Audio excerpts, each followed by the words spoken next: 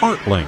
KFOR helps you picture the arts in Lincoln. This weekend, you have the chance to experience the storytelling power of radio.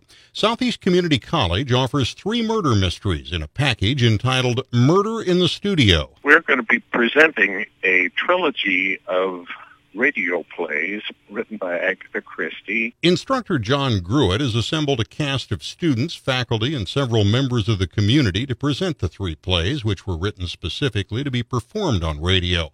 Plays that hold a special place in the history of murder literature. The 3 pieces that have been compiled by this publisher introduce the character of Poirot. It's the first time for him. That's Detective Hercule Poirot, the Belgian super sleuth who solved 84 murders created by Agatha Christie.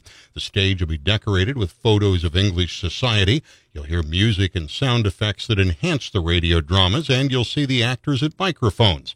But you'll see even more by closing your eyes. That the audience will be transported to another place through the visual images and through the story. The 3 radio plays will be performed at 2 this Saturday and Sunday afternoon in the main floor auditorium at Southeast Community College's Continuing Education Center on 68th Street, a couple blocks south of O. Admission, $10 per person at the door. ArtLink on the podcast tab at KFORnow.com.